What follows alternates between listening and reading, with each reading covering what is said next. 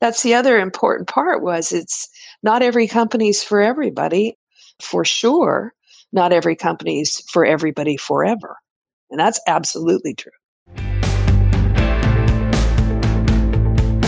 Welcome to Elevate, a podcast about achievement, personal growth, and pushing limits in leadership and life.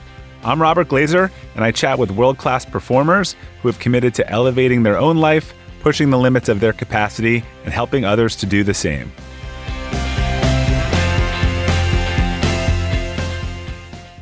Welcome to the Elevate podcast. The quote for today is from Dan Pfeiffer, and it is, "If the person at the top of any organization does not reflect the values you want in the culture of that organization, it won't work." Our first guest today is someone I've wanted to talk to for years and who served as a virtual mentor for me through some of her groundbreaking ideas. Patty McCord is one of the world's leading experts on company culture. She was the chief talent officer at Netflix, where she developed a company culture that inspired many companies to adopt similar principles, including our company, Acceleration Partners. She also authored the now famous Netflix Culture Deck, which has been seen by millions and which Sheryl Sandberg called the most important document to ever come out of Silicon Valley, which is saying a lot. Patty is also a sought-after speaker and the author of Powerful: Building a Culture of Freedom and Responsibility. Patty, welcome. I'm really excited to be speaking with you today. Me too. Thanks for having me. I also want to welcome Acceleration Partners' own head of culture, Emily Teddo, who's going to join our discussion in the second half of the podcast as we go into some of the how of culture. So welcome, Emily. Thank you so much. All right, Patty, you're known for this innovative culture work that you did at Netflix, but I'm curious, what happened before Netflix? And did that contribute to your philosophies at Netflix, or was it just sort of the perfect mix of your beliefs and Reed's beliefs and what the company wanted to do? There's two important pre-Netflix parts that matter. One of them is my career in HR I started as a recruiter. And when you're a recruiter, then you don't really worry about a lot of things that a lot of HR people worry about. Like you don't worry about retention. You actually like when somebody leaves because that gives you a new job to hire for it, right? And you also find that there's always somebody else out there and there's always somebody better. So that's kind of how you think about work. The second thing is I was very, very traditional, and Reed and I worked together at another startup before Netflix where we grew through merger and acquisition. And what we did was we would take their employee handbook and our employee handbook and we would smash them together and just have more policies every time we did an acquisition. And by the time that company was over, I've got 20 something years under my belt probably. And I just was tired of it. I was just tired of doing things the way I just wasn't sure anything worked anymore, to be honest with you. And I worked a lot with engineers. And at that point, I had stopped speaking HR speak because I had to speak plainly to engineers or they wouldn't listen to me. And was there sort of a formative experience at Netflix where you said, hey, we got to do this differently? Well, we did. So Reed talked the story in my book of how Reed talked me into coming to Netflix. So he called me up in the middle of the night and I said, no, I don't want to do another startup with you. I'm consulting. My kids know my name. It's life is good. And I think DVDs in the mail is the dumbest idea anybody's ever had. And I know what you're asking me to do. Go call somebody that doesn't know what you're talking about. And he said, here's the opportunity. I said, talk me into it. Tell me why I should do this. And he said, let's make the company we always dreamed of. What if we're successful? And let's make a place where if we're successful, we still want to work there. And so I said, really? Well, how would you know if we did that? And he said, I want to walk in the door every day and solve these problems with these people. And he said, how about you? And I said, wouldn't it be cool if we were a great place to be from? Like if having Netflix on your resume was like a cool thing. And I didn't know at the time how profound my answer was. Because when I realized that if you create a company that's a great place to be from, and that's your deep guiding principle, then everything falls away. Now you can talk about really being on great teams. Now you can talk about, the work in increments and not in a forever relationship. So that's part A. The part B is the way we decided to do it. So I said yes, right? And what we decided to do was to write things down. So there's a couple of things in introduction that are a little misleading that everybody introduces me as. One of them is that I'm the author of the Netflix culture deck. I'm not. Co-author, right? Well, I said to Reed one time, I'm like, how many hours do you think you and I have put into this document? And he goes, you and me? I mean, think about every manager, every director, every VP, every employee who's ever commented on us. I mean, it's hundreds of thousands of hours. So the Netflix culture deck took 10 years to write. I don't think many people know that. Yeah. Nobody knows it. It took 10 years to write. There are certain chapters, when you go back and reread it, every chapter is built on the chapter before. So we couldn't have freedom and responsibility unless we hired adults. And when we had freedom and responsibility, and we said people need to use good judgment, then we had to have context, not control, right? So then people had to really understand what they were doing. So the freedom to make the right judgment calls and do the right thing, right? So what we wrote it as was an internal onboarding document. What we used the Netflix culture deck for was when 10 people got hired, Reed and I would meet in a room with them, and we would go through that PowerPoint deck and say, here's what you can expect from working. We didn't write it to be a guideline. We didn't write it to tell everybody else what to do. We wrote it to say, here's what you can expect when you work here. And the leaker of the Netflix culture deck was Reed. I was going to ask that. Yeah. Yeah, well, we were driving to work one day. We used to carpool. And he says, you know what? I met this last night at this dinner who has this really cool new company. It's called SlideShare. I'm like, yeah, what'd they do? He goes, they put PowerPoint slides online. I'm like, oh, that is a great idea. I wonder what people are going to put out there. He goes, oh, I published the deck this morning. I'm like, you did what? And he goes, well, what's wrong with that? I'm like, oh God, Reed, it's the ugliest document known to humankind. I mean, it's just horrible. I don't even think the fonts are the same chapter to chapter. He goes, you never told me it was ugly. I'm like, yeah, I don't want to hurt your feelings. I said, and then you're going to scare away all our candidates. And he said, only the ones we don't want. I was going to say that's the true story. That sounds like a very typical interaction between a founder and a head of culture or HR. Isn't it? Right? I was like, oh God, well, it's the internet, so we can't take it back. But it changed our interviews like the next day. Now we were interviewing people about how do you like to work? Or they would say, what's with this no vacation? Like, does that mean we don't get vacation? Well, that's what I was going to ask you, because you're doing this in the onboarding, right? And what if someone's in the onboarding and they're like, I don't want to sign up for this. So it was really, honestly, I could look around the room and I would, like when we get to the part where, adequate performance gets this generous severance package, and I would see people, I'm like, oh shit, she's not going to last. So it actually turned out to be a great thing.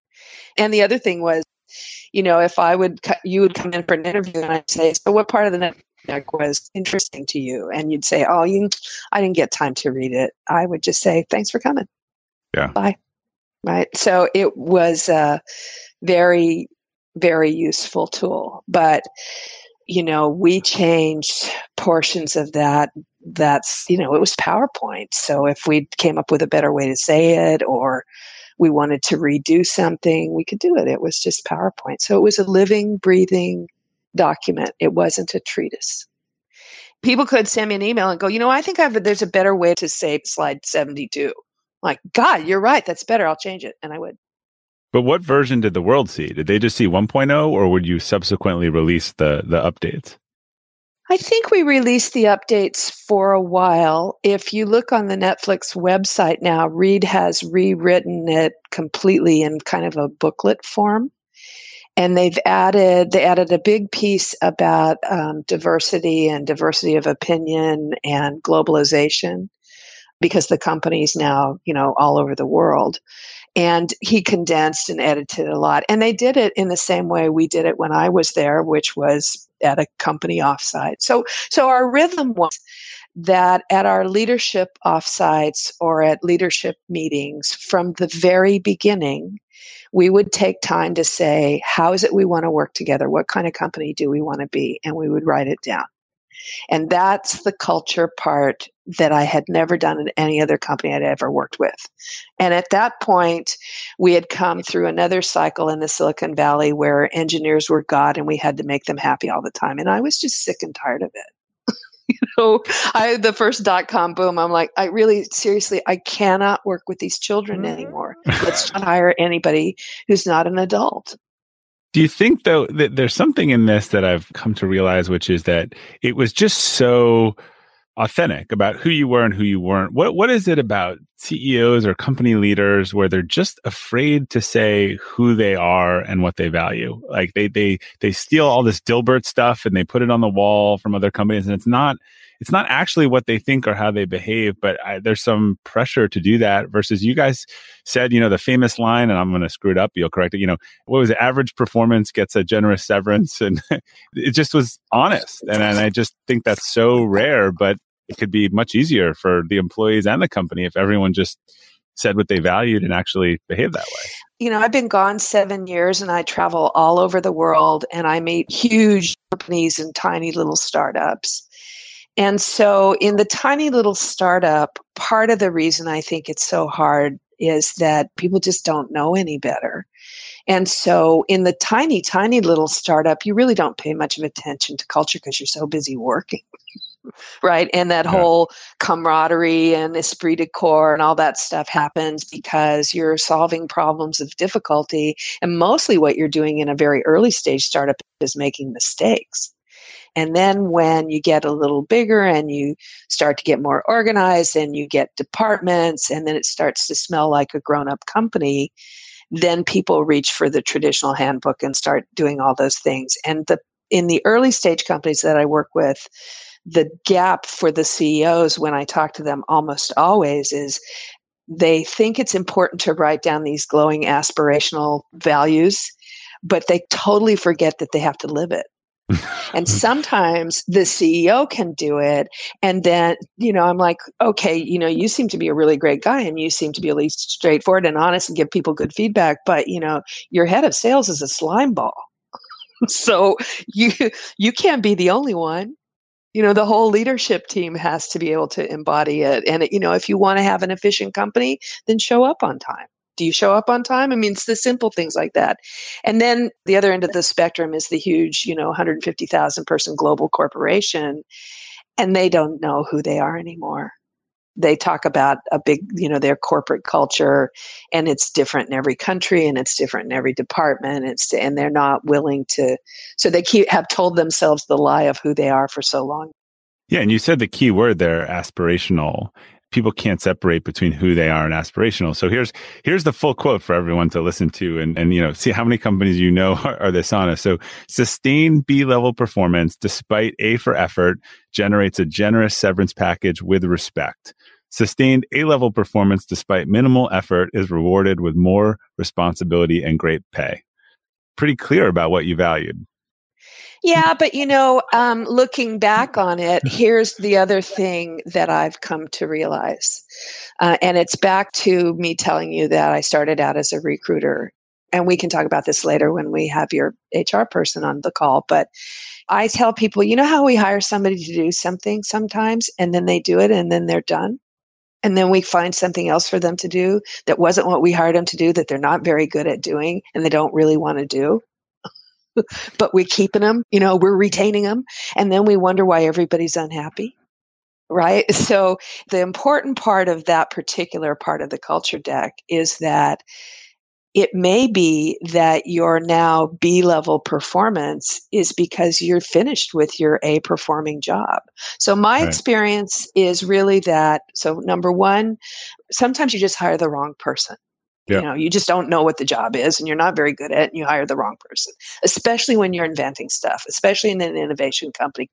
You're like, well, you're breathing and you seem to like the product and you have some skills, so let's give it a go, right? And what we don't do with those people very well is because in the first 6 months with that bet, if you hire the wrong person, like, oh shit, we did a bad thing here. And you can tell them, right? You can tell them, look, I'm hiring you because I think you can, but I don't really know.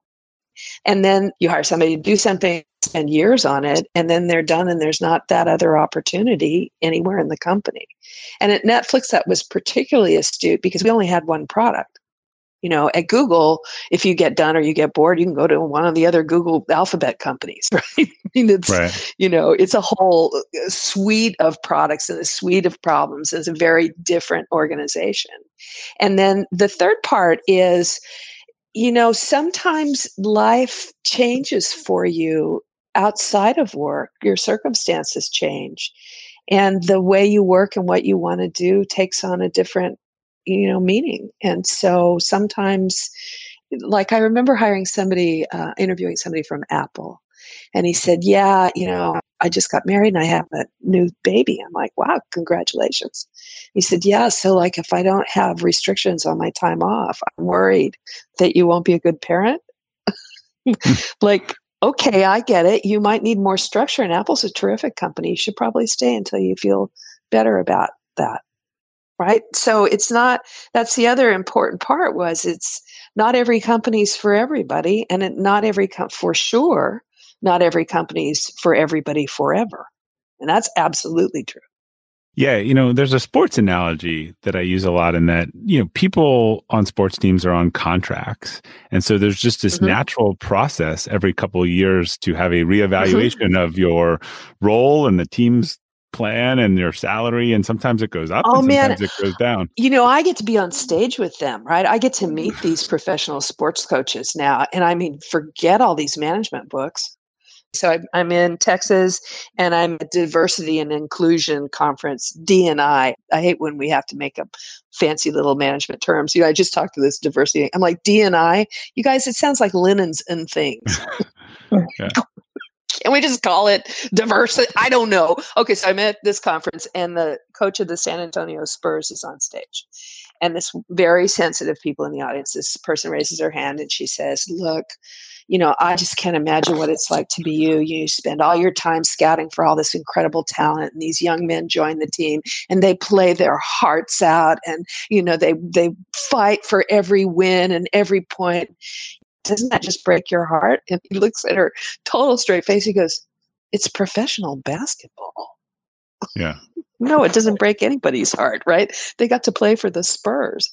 And I'm in the audience thinking, why can't we just say that to people? Right. Thanks, boy. That sure was fun. You're done.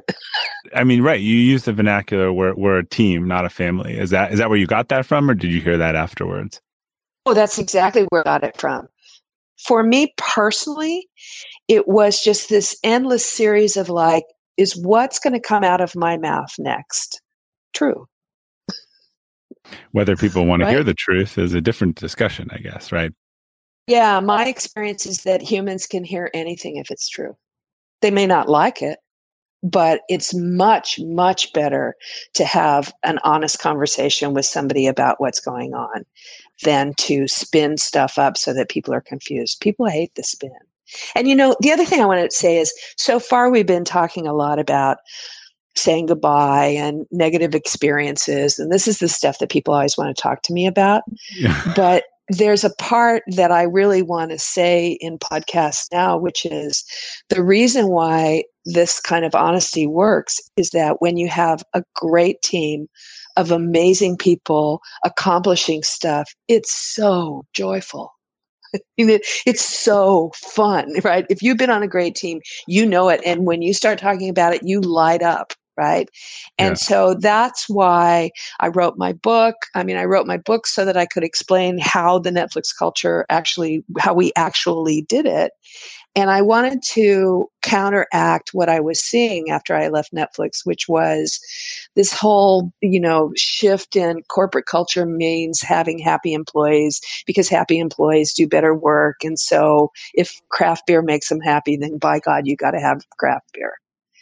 And my experience told me, look, most of the people I know, when you ask them, tell me about a time at work where you're really proud or you accomplished something or you went home and said to your pet, God, it was a great day at work. Always the story is something hard. Always, right? That's when you're like, yeah, we did it, right? We did it. So you can't make people happy with beer. I mean, you can. But if you want them to be truly happy at work, it's about accomplishing stuff that you can only do at work. That's the reason why you go to work with other people and get stuff done. Have you ever owned something that inspired you to up your game? 2 years ago, I bought a dual suspension mountain bike for the first time, and it pushed me to ride trails that I had never been willing to try before. When we own exceptional things, they inspire us to do exceptional things. The all-new Lexus GX has exceptional capability that will have you seeing the possibilities you never knew existed. Its advanced technology and luxurious interior mean that wherever you go, you'll never go without. The Lexus GX comes with available dynamic sky panorama glass roof, available front row massaging seats, best-in-class towing capacity, available 33-inch all-terrain tires, and available multi-terrain select. I've seen the new Lexus GX popping up all around my town, and not only does it have the capabilities to take you to new places on and off the road, but it's a great-looking car. The new Lexus GX is ready to raise the bar for you.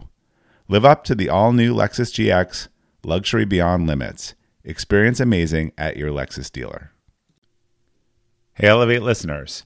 Whether you're selling a little or a lot, Shopify is the partner you need to keep the cash register ringing for your e-commerce business. Shopify is the global commerce platform that helps you sell at every stage of your business. Shopify helps you turn browsers into buyers with the internet's best converting checkout, 36% better on average compared to other leading platforms. I advise a lot of companies in the e-commerce space, and almost all of them have migrated to Shopify. And as a buyer, what I love about buying from Shopify-enabled sites is that they already know who I am, and I don't have to create a new account or enter all my payment info. The Shop Pay service makes it faster and easier to buy, which surely helps with conversions. Shopify powers 10% of all e-commerce in the US, and Shopify's award-winning help is there to support your success every step of the way. Sign up for a $1 per month trial period at shopify.com/elevate, all lowercase. Go to shopify.com/elevate now to grow your business no matter what stage you're in. Shopify.com/elevate. Yeah, there were a couple of thinkers, authors who were formative in how we built our culture, and we'll get into some of your material that was really helpful for me. The other was Dan Pink in his book Drive, where he really talked about, Isn't it great?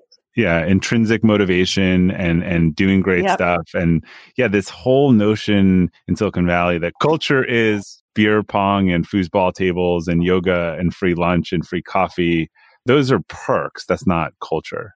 That's right. And those things are nice. And who doesn't love nice things? I mean, I walk into companies, I'm like, wow, I could live here. I get inspiration for furniture and stuff. I mean, who doesn't love nice things?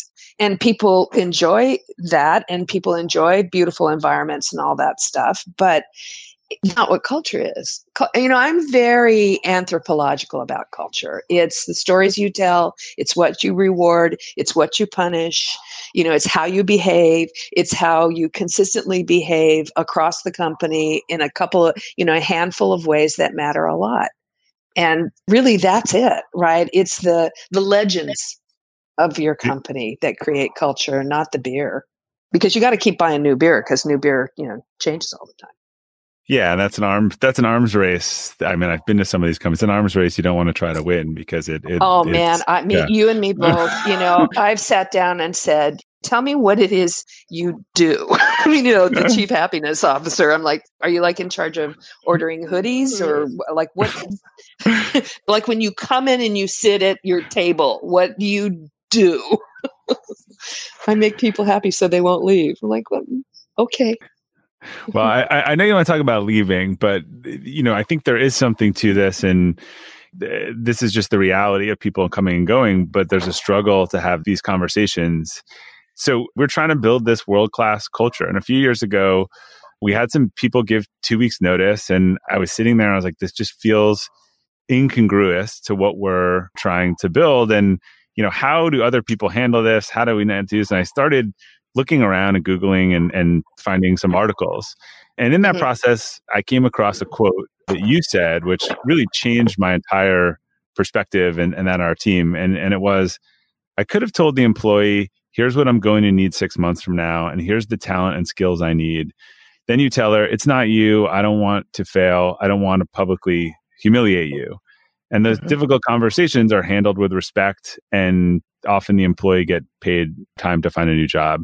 When or how did you come up with that approach to leaving, and again, the go be from Netflix, and what kind of impact did that have? I mean, it was new, right? I think it's hard for people to get used to something like that. But when you started having those conversations, what were the reactions? Really, the catalyst was that layoff that I just told you about. And in that layoff, I said goodbye to anybody who isn't working directly on DVD by mail. I said goodbye to all of middle management, because I couldn't have people whose job it was to approve or tell somebody else what to do, because they weren't doing anything. They were just managing other people's work. And I said goodbye to anybody who wasn't technically talented or wasn't really, into the mission. And about a year after that, we went public, and I looked around the company and I looked at my finance organization. I realized I had 25 people in that organization, and 2 of them had worked at a public company, right? We're going to IPO, right? And like, this is the wrong talent. This is the wrong team. And these are wonderful people, and I love them to death. But this is the wrong team. And I'm like, we can't be. So do I hire another 20 people who have the skills that we need and keep them? And then I realized, what I'm going to end up doing? Here's what in a traditional company I would do. I would say, okay, Miss Accounts Payable, Mr. Accounts Payable Clerk, you can't actually do the receivables senior level job that I need. So I'm going to take your job and I'm going to divide it in half. And so you can do what you're good at, and I'll hire somebody else to do the other half of your job. Now, if I do this across the organization, then I'm going to have to hire supervisors that tells them what to do, because they don't know what to do. Right. And then that supervisor's job isn't just to tell them what to do. So that supervisor is going to need a manager or director to tell them directionally where to go. And all of a sudden, I could imagine the org chart. Right? That giant triangle that just gets bigger and bigger and bigger at the bottom. And I realize, and then I'm building a whole organization where most of the people have to be told what to do. Right. And what I could do instead was just say, I love you, kiss you on the cheek and go, love you, love you, love you, love you. And I know that you want to be a CFO someday, but you're an accounts payable clerk. So that's going to take a while. And we're not going to have time. And so the thing that you mentioned that is my methodology about thinking about where people are going to go and what they're going to do is the thing to do very well, put a time on it. That's why I use 6 months. In 6 months, what's it going to look like? You can kind of see your way 6 months out. You cannot see your way 10 years out. And what we tend to do with people is we say, someday you could do this. Right? You have the conversation with the employee. Yeah, someday you could do that. And in my mind, I'm thinking 5 years. And your mind is like, you mean next month? We don't ever, we don't ever do that. And when you have those conversations, then you can say, so here's the deal. In 6 months, we're going to need a whole different team. And it's not that you're not good at what you do. It's actually, we're not going to need anybody to do what you do anymore. So let's talk about how we're going to work that out. And then instead of the ridiculous, horrible, meaningless, evil performance improvement plan. How do you really feel about this? Which, let's take this situation. You built something, you're done with it. You're a great guy. I don't really need you to build it anymore. I need you to maintain it. You don't want to maintain it. So I'm put you on a performance improvement plan. Your issue is not performance. It doesn't have anything to do with performing.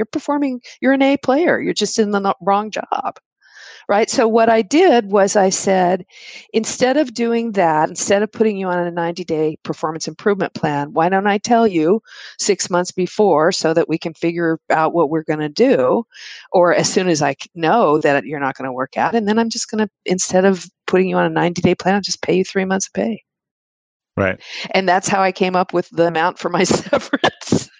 Was like, well, why don't we just not do that? Why don't we just not have that in writing conversation weekly where I basically humiliate you and try and prove that you're incompetent on paper because I'm worried that you're going to sue me. And this is the conversation I have with people all the time. You know who sues companies? People who hate you. You know why they hate you? Because you put them on a performance improvement plan, tortured them for 90 days. I have said this a lot, and I've gotten arguments about people that HR and legal people have sort of trained people to do a performance improvement plan for CYA. How do we change the way that both employees and companies talk about transitions that can make this idea of employment is not for life more understood? First of all, we need to be honest that it hasn't been true for decades. Right? I mean, I do 1,500 CEOs in the room, and I say, raise your hand if you're in the job that you had when you graduated from college. And like 0 hands go up. I'm like, raise your hand if you measure retention. 1,500 hands go up. I'm like, that doesn't seem weird to you? Like, let's talk about the basic premise of work that is a total lie. Right? So there's not only that, but there's also the fact we're living longer, we're going to work longer. There's so many different ways to work now. So the idea of I'm going to join a firm and it's going to take care of my career for the next 30 years is like not only not going to happen, period, end of story, but it's also not how you have to work. Right? I am loving my life. I have tons of control over what I want to do. If I had known that I could have this life, I might have done it a long time ago. So we've first got to just all of us, say to ourselves honestly, okay, this is not only kind of not the way things are working, it's a lie. Yeah. Right? So careers are journeys, and the more we can, both as employees, as employers, talk about that, then don't stay and work at a place that you're miserable at. That's your job. And I can't tell you how many times I sat down and talked to an unhappy person and said, I think you should work somewhere else, don't you? You don't like your new boss. You don't like the work that you're doing. This is kind of silly. You're a smart person. You're really capable. Sure, I'm going to miss you, but this is dumb. And you don't get to stay and make everybody else unhappy. I'm from Texas. My mama says, honey, misery loves company. Herb Kelleher, there's a famous story. This woman used to write him every week and complain about their plastic tickets and complain about waiting in line and complain. And he wrote a note back. He said, it just seems like we're not the right airline for you. You should fly a different airline. Yeah. At Netflix, we would hire people when we got big enough so that we could hire very senior people from other companies. It was really frustrating for me to have to reprogram them. The person would come in and go, hey, I've been here for a couple of months. My team morale is kind of low. I need you guys to figure out some team building for us. I'm like, right, that's what we hired you to do. Go build a team. The people that are working for you are unhappy because they're the wrong team. You need to hire a new team. He's like, I was thinking kind of a ropes course. I'm like, wait a minute. No. It's your job to build a great team. It's not mine. Then when you're that team member, it's also your job to be pretty self-reflective and say, am I still enjoying this? Am I still doing the work I love to do? Does it still matter? I mean, all good questions. Something you and I talked about before the call, and this is where we want to really kind of get some dialogue. I know you maybe even had some questions for Emily. In thinking about small and mid-sized companies, I know you get frustrated. People read your stuff and say, well, we can't do that. Only companies like Netflix can do that, or we're not Netflix, and they just use that as an excuse. One of the things we were trying to come up with our transition program, which we ended up calling Mindful Transition, we said, well, we can't afford 6 months of severance. Now I actually understand that it was really kind of 3 and 3 and 3. But what could we do? How could we help people? How could we do this period? Why is it a mistake when smaller companies just think that this is all about budget and resources? What can they do rather than just say, well, we didn't have that deck. We don't have the resources of Netflix, so we can't do these same things. Yeah, well, let me take it in a couple of parts. In terms of being straightforward with people about what you're going to do in your firm, anybody can do that. So start with the business first, right? Why do you make money? Why are you in business? Who are your clients? Who are your customers? Who do you serve? And how do you serve them well? So for example, Emily, I used to say to my HR team, yes, we are a service organization. It's not spelled SERVANTS.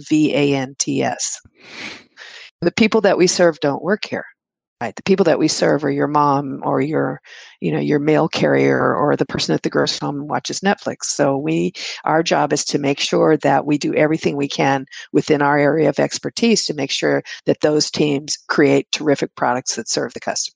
So the first thing to do is pay tons of attention to the business. And the most important training I would do for any company, no matter how small or how large, is teach everybody in the company how to read a P&L. right? Here's how our business works. Here's what your part of it is. Here's how all that happens. Because when you know the operations of the organization, that can lead you to really straightforward conversations. So that's one thing. Two is every time you do something that you feel like you have to do because everybody else does it or it's best practices, all I ask you to do is say, why? Right? We do an annual performance review. Why? What are we trying to accomplish there? Is it a feedback mechanism? Because if it's a feedback mechanism, once a year is really stupid. Right. So this I learned from engineers. Like an engineer never says, oh, let's take this thing that's kind of funky and make it a little less funky and customers will love it. No, they're like, let's make this amazing thing that nobody has ever seen. So I just learned to be a product manager. I used to describe myself as the COO of the culture or a product manager for the people stuff. So is that product, okay, so, well, it's a terrible feedback mechanism. So is it a compensation mechanism, right? So that's the third point I wanted to get to, which is money, which is compensation. There's a whole bunch of different ways to count people. There's head count, which is often butt count, right? How many chairs do you need? How many computers do you need? How big of a facility do you need? Then there's the number of open positions that you want to fill. And usually you do that bottoms up by saying, in 6 months, we're going to need this many people to do this kind of stuff. And then there's the salary, right? What your salary pool is. When you roll it up all up together, that's how much money you're going to pay for comp. But, you can afford a lot of things by not having some things.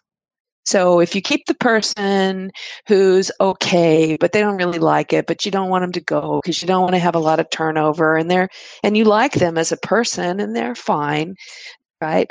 So it's all a finite pool of money. So I used to tell people, I'm like, I'm not going to go to the money tree and get some more because you need some more.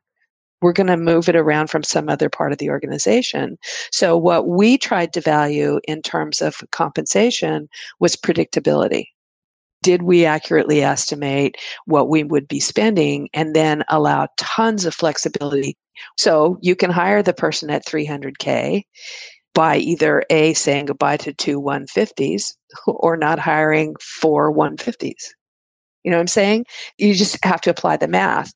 And the problem with traditional compensation is that it doesn't reflect what the real dynamics are of hiring people in the workforce, which is market-based. Right? You're worth what somebody else will pay you. That's what you're worth. If you look at compensation just like you would look at any other part of your budgeting process, CapEx or depreciation or, facilities costs, then you're going to move that money around as necessary. And you can do the same thing with compensation. So the part about you can't afford 6 months severance, well, that depends on what you're trying to accomplish with that severance, right? Right. A lot of people pay severance for people to go away rather than to pay them to continue working, but agree to a timeline, as you said, about when that switch is going to be made. So there's a difference between paying someone to do some work and paying them to do nothing, right? In terms of what the company gets out of that. Totally. And what usually happens is we do like bad breakup stuff. Like, I want them to leave at the end of the month, but actually I don't want to tell them. So while I'm busy recruiting for somebody, I want them to stay, but I want to tell them that I want them to go, but I want to have a 4-month transition. I'm like, okay, we're transitioning this person for 4 months who's unreliable, and it makes you crazy because they never do anything on time. What makes you think they're going to suddenly be reliable for the next 4 months? Like, really? So, it's about applying clean logic to situations that aren't often very logical because we're talking about people here. All right, everyone, we're going to take a quick break for a word from our sponsors, and we'll be right back. When you started your business, I'm sure you didn't dream about all those admin tasks like drafting proposals and contracts and tracking down payments. Of course you didn't, and that's why you need HoneyBook. HoneyBook's an innovative online management tool that organizes your client communications, booking, contracts, and invoices all in one place. It makes it really easy to run your business better. Professional templates, e-signatures, and built-in automation keep everything on track and make you look good. They can even consolidate services you already use, such as QuickBooks, Google Suite, Excel, and MailChimp. And that's why it's the number one choice for client and business management for freelancers and business owners. And right now, HoneyBook is offering our listeners 50% off when you visit honeybook.com/elevate. Payment is flexible, and this promotion applies whether you pay monthly or annually. So go to honeybook.com/elevate for 50% off your first year. That's honeybook.com/elevate. Emily, I know you must have a list at this point, but what is Emily, let's go. Let's keep dirty here. I know. Honestly, I'm just listening and fascinated by the conversation right now. Because so many things, I see them align with what we do here, but again, just on a smaller scale, really. Yeah. So I see so many of the philosophies that are aligned, and having conversations with our managers here about having just honest conversations with employees and the benefits of that. And I would say this, people worry about, especially when you're small, you kind of have this fear of policy and bureaucracy creep, right? So you have healthy skepticism about it. But I think what's really important for you to remember is that discipline is beautiful. And that organizations, even the word organization means you have parameters around the way you operate with each other, so it'll be more efficient, right? So let's take the thing you just mentioned, which is we really want to encourage people to make sure that they have honest conversations with people. You might want to have some discipline around that. Right? You might want to say, you know what? We're going to make a rule around here that everybody has a one-on-one with somebody that they work for every 2 weeks. You got to do it, right? And you, Robert, you're going to skip level and go, hey, tell me about your one-on-one with Emily. And she's like, well, she's been busy and I've been busy. I actually haven't had one in 6 months. That needs to be punishable. Right. So let's say you have the discipline that says you're going to have a one-on-one every 2 weeks. Well, then make every third or fourth one-on-one be about performance. Formalize it. Right. And so you can do that by sending you an email. Hey, Emily, we're going to do our performance one-on-one next week. Here's the 5 topics that I think we should talk about. And oh, by the way, don't forget to prepare feedback for me too. Then I can say, we've talked about this before. Why does this thing keep happening? And you can say, because you said you were going to help me out and you never get time. And then I'm like, oh, God, you're right. Okay, how are we going to fix that? And it's not this big end of the year drama because we've talked about it the whole time. The other thing about, my advice for you about making sure that managers do this stuff is that you know this. And I know this, the way you get better at giving feedback is you practice. Just do it. Right? That's what makes managers good at doing it. So I found that structure helps on some of these things, right? I did compensation review once a year because I wanted to do a point in time analysis of where we were. And then over time, I actually ended up doing a comp review of any department where I hired a lot of people because I wanted to see if my market data was still fresh. So I just wanted to get your opinion on something that we do here, talking a little bit about the balance between when a performance improvement plan or a formal performance warning is appropriate and when you really just need to have an honest conversation that something's not going to work out. The employee is just not the right fit for the position, just not the right person in the right seat at the right time. In my view, there's no difference. To me, answer number 2 is always the right answer, right? You're going to give them an informal, hey, just wanted to shoot the shit here. And I'm thinking that maybe we don't need you anymore. Hey, how's the new dog? No. So sometimes when we're having conversations with people, there are situations when 100% it is not the right person at the right time. And we're having these conversations with them about how we can either move them into another seat, or if they're just not right for AP right now, we talk about our mindful transition option and we try to make a good transition for them. And then there are other times when we have employees that really, the skills, it's really performance. And sometimes they can get better. They have the capability to get better. It's just a matter of, do they want time. to? And time. Yeah. Do they have the time? Right? Do they want to? Do they get it? Like, do they really want to? Right. So we give them the opportunity to get better, but we say, you're going to need 110% of your Okay, effort on this. Okay, so that's when the manager of the organization, whose job it is to build a great team, sits down with the person, looks them in the eye, and says, "As you know, it's my job to build a great team, and you're not on it anymore. Now, I got to tell you, if you walked in the door today knowing what we both know, I don't think I'd hire you." So that means it's over, right? So the first part of the conversation is, "Thank you. Thank you for the work that you've done. Thank you for everything. We wouldn't be here today without you," because those things are true. And when you don't feel like saying thank you, it's because you should have had this conversation a long time ago. Right. Back when you still liked them. So I guess right?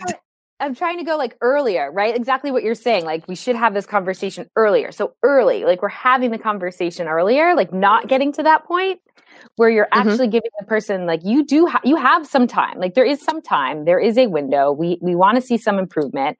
You can possibly do this, but if you don't want to do that, that is cool too. We are good with that. We respect you as a person. And we also want to give you this option to transition. So you can either put 110% into over the next 60 days, go and getting better, or we can do 110% and we're going to help you go look for something else. And we can have conversations along the way. It's not an absolute, right? But like really just giving people options so that when they get to that point of, oh gosh, this is bad, they don't feel like they're stuck in a hole, that they actually have an option. That makes a ton of sense to me if it's true. That sounds terrific. That sounds like exactly what you should be doing, is not the right person anymore. That's the part is you and the hiring manager have to sit down, look at each other and go, do you really mean if they give 110 and be successful? Are you sure? Because you have to decide, manager. It's your team, right? So the problem for me with doing that particular conversation when you already know that the answer is it's not going to work out is it feels really disingenuous. And it feels like you're just not taking the responsibility to go, this isn't going to work. So, I mean, if you truly believe it, then that's a perfectly wonderful thing to do. And then everybody gets a chance to try it out, right? And the other thing is if you say, we're going to give it a couple of months to do this 110%, you can do it transition. And 3 weeks from now, we're like, no. And the other thing I would say to you is you're going to want to learn from who does it well and who doesn't do it well. So here was my secret for passing along the Netflix culture. This is my HR secret, I'll tell you. When I would work through with a hiring manager, finally saying goodbye to somebody that we knew, blah, blah, blah, and we go through all of that. And the person gets better at it over time. When I would get a new manager, they would come in and say, there's somebody on my team that I'm concerned about, and I'm not sure if they're going to work out. I would say, go talk to Kevin and have them learn from each other. Because I don't need to be the answer of all of these questions. And so what you want is you want your management team as you grow to collectively create the muscle around having good conversations with people and to see it, right? This is like the top of the management team should be able to demonstrate this kind of behavior all the time. And so that's for you, Emily. It's about, making sure that you coach them and making sure that they have the right scripts and the right dialogues, and that when the hiring manager and the manager comes in and says, oh yeah, I had this conversation, everything went great, that you follow up with the employee and go, tell me about the conversation you just had. You didn't have it. Okay. Yeah. And Patty, new managers. I mean, it's one thing for seasoned managers, but when you're growing quickly, this is not something that probably new managers are used to. How do you accelerate that process and get them to trust their gut? Because I think new managers want to give people a lot of chances. Yeah. So here's I'll give you a couple of my secrets. I say, so have you figured out how this conversation is going to go? Yep, I have. I have it written down right here. I'm like, okay, well, there's 27 bullet points, and that's too many. You don't need to break up with this person by telling them every personal flaw they've had since childhood, right? We don't have to hate them to break up. So I would coach them and say, how about this? How about this? And I usually would say to people, the conversation that you have, you want to be able to have that person have that conversation with their grandmother, right? Wow, my boss called me in today and they don't need me anymore. Here's the reason why. And it has to make sense. So that's thing one. Thing two is, you know how we imagine those conversations in our head and we sound so good. Like, when you're laying in bed and 2 a.m, you're like, oh man, I'm going to be so good at this. So here's my really, really true, secret, very special hint. Write down what you're going to say. Call your cell phone, call your answering, record it and say what you're going to say to your phone. Just say it. And most of the time, just having the words come out of your mouth is like, oh man, that sounds really stupid. Right? It's just, you know how it is when you do public speaking, for example, right? You think you're practicing in your head and you don't need to practice out loud until you practice and then this didn't go well. Okay, so record it. And then I say, cure it for a couple of hours and then go back and listen to the conversation as if you're the person you're talking to. And that little hint really helps people because new managers are afraid of even starting the conversation. So part of it is to have other people around them say, here's how I would normally do it. Here's the words that I would typically use. Because people don't know what to say because they literally don't know what to say. It's not because they're new managers and they don't know any better. It's exactly because they're new managers and they don't know any better. So you have to teach them. And the other part is the best time to teach people about these kind of conversations is when one of those conversations is going to come up, right? I don't think effective communication classes about delivering difficult messages are effective any other time than when you need to deliver a difficult message. I 100%. So, I did a lot of role play stuff, but the recording yourself is probably the best tip I would give you because, it just happens between you and yourself and you can listen to yourself and go, oh man, I could do better than that. I've done it myself. I've recorded myself 5 times until I got it right. And even then, and when you're expecting the person to burst into tears and then they look at you and go, oh, thank God, I've been waiting for you to tell me this. And that is true a lot of the time, right? One thing we have not talked about is why don't people have the difficult conversations? Is it just that they're afraid to? If they have better outcomes? I think we just don't know how. If it's early in your career and you haven't had those kind of conversations, you need to practice it with somebody. Say the words out loud so that you can do that. And again, I'm very prescriptive about it. If you're going to have a difficult conversation with somebody, you start with thank you. Thank you for the work you've done. Thank you for all your contribution. We're going to have a somewhat difficult conversation here because I'm not sure how things are going to turn out. And then you need to deliver your message pretty succinctly. And the other thing for you, Emily, is you'll learn a ton from having a manager have a conversation and then following up with the employee. So then you can go back and go, well, I know what you told me you said. Let me tell you what she heard. I've had because as soon as somebody said, of course you have, right? Yeah. And because the person meanders and meanders and meanders, and you're like, are you going to fire me or not? What? I sat him down and I told him at our last one-on-one, if this happens again, he's out of here. I'm like, great. Why don't you wait here and let me go ask him how he's doing? Well, I'm like, when was that one-on-one that you had that conversation with him? Well, it was in, at the end of the year. I'm like, it's May. Right. So when I go ask them how he's doing, they're going to say, and you know this, right? And then you go ask the person how they're doing. They're like, I don't know. I had this conversation with my boss, God, I don't know, 6 months ago. And he was all upset about something. He was yelling and screaming. And I felt like crying. And so what'd you do after that? Oh, I avoided him because he's mad about something. So that's just practice. And getting managers together in a group. The other thing that I found super effective is that people learn from each other. Because when I coach somebody, that's super helpful because somebody else can go, that sounds more like something I would say. And the other thing I always tell people is no one ever, I should have waited a year before I said goodbye to that person, said no one ever. I should have given it another year. No. But on the other hand, I have also, I'm sure as you have seen, somebody in the wrong job with the wrong boss, and I've switched it up and they've done incredibly well somewhere else. Absolutely. 100%. All right. So last question. This will be a quick one. Patty, how do people get a hold of you? You can go to my website, pattymccord.com, and that's the best way to reach me. All right. That's easy. So Patty, thank you so much for joining us. Your work's had an enormous impact on the way we built our culture at Acceleration Partners. And I'm grateful to you and your vision and for a lot of that virtual mentorship over the years. Now, let's keep it up, okay? All right. To our listeners, thanks for tuning into the Elevate podcast. Until next time, keep elevating.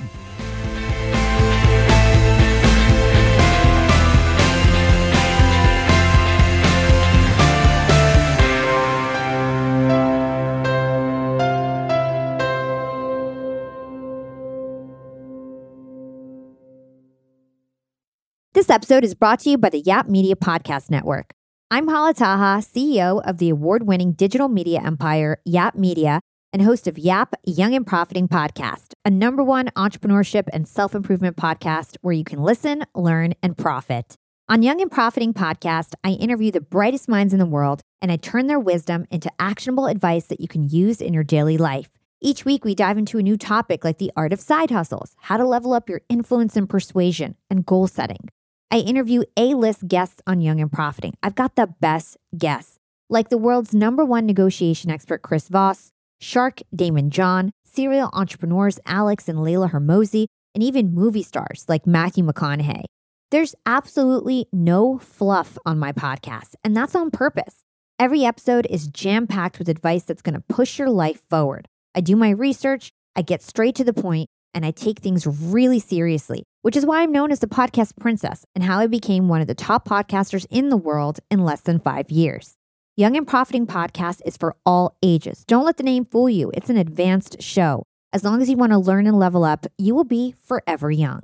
So join Podcast Royalty and subscribe to Young and Profiting Podcast, or YAP, like it's often called by my YAP fam, on Apple, Spotify, CastBox, or wherever you listen to your podcasts.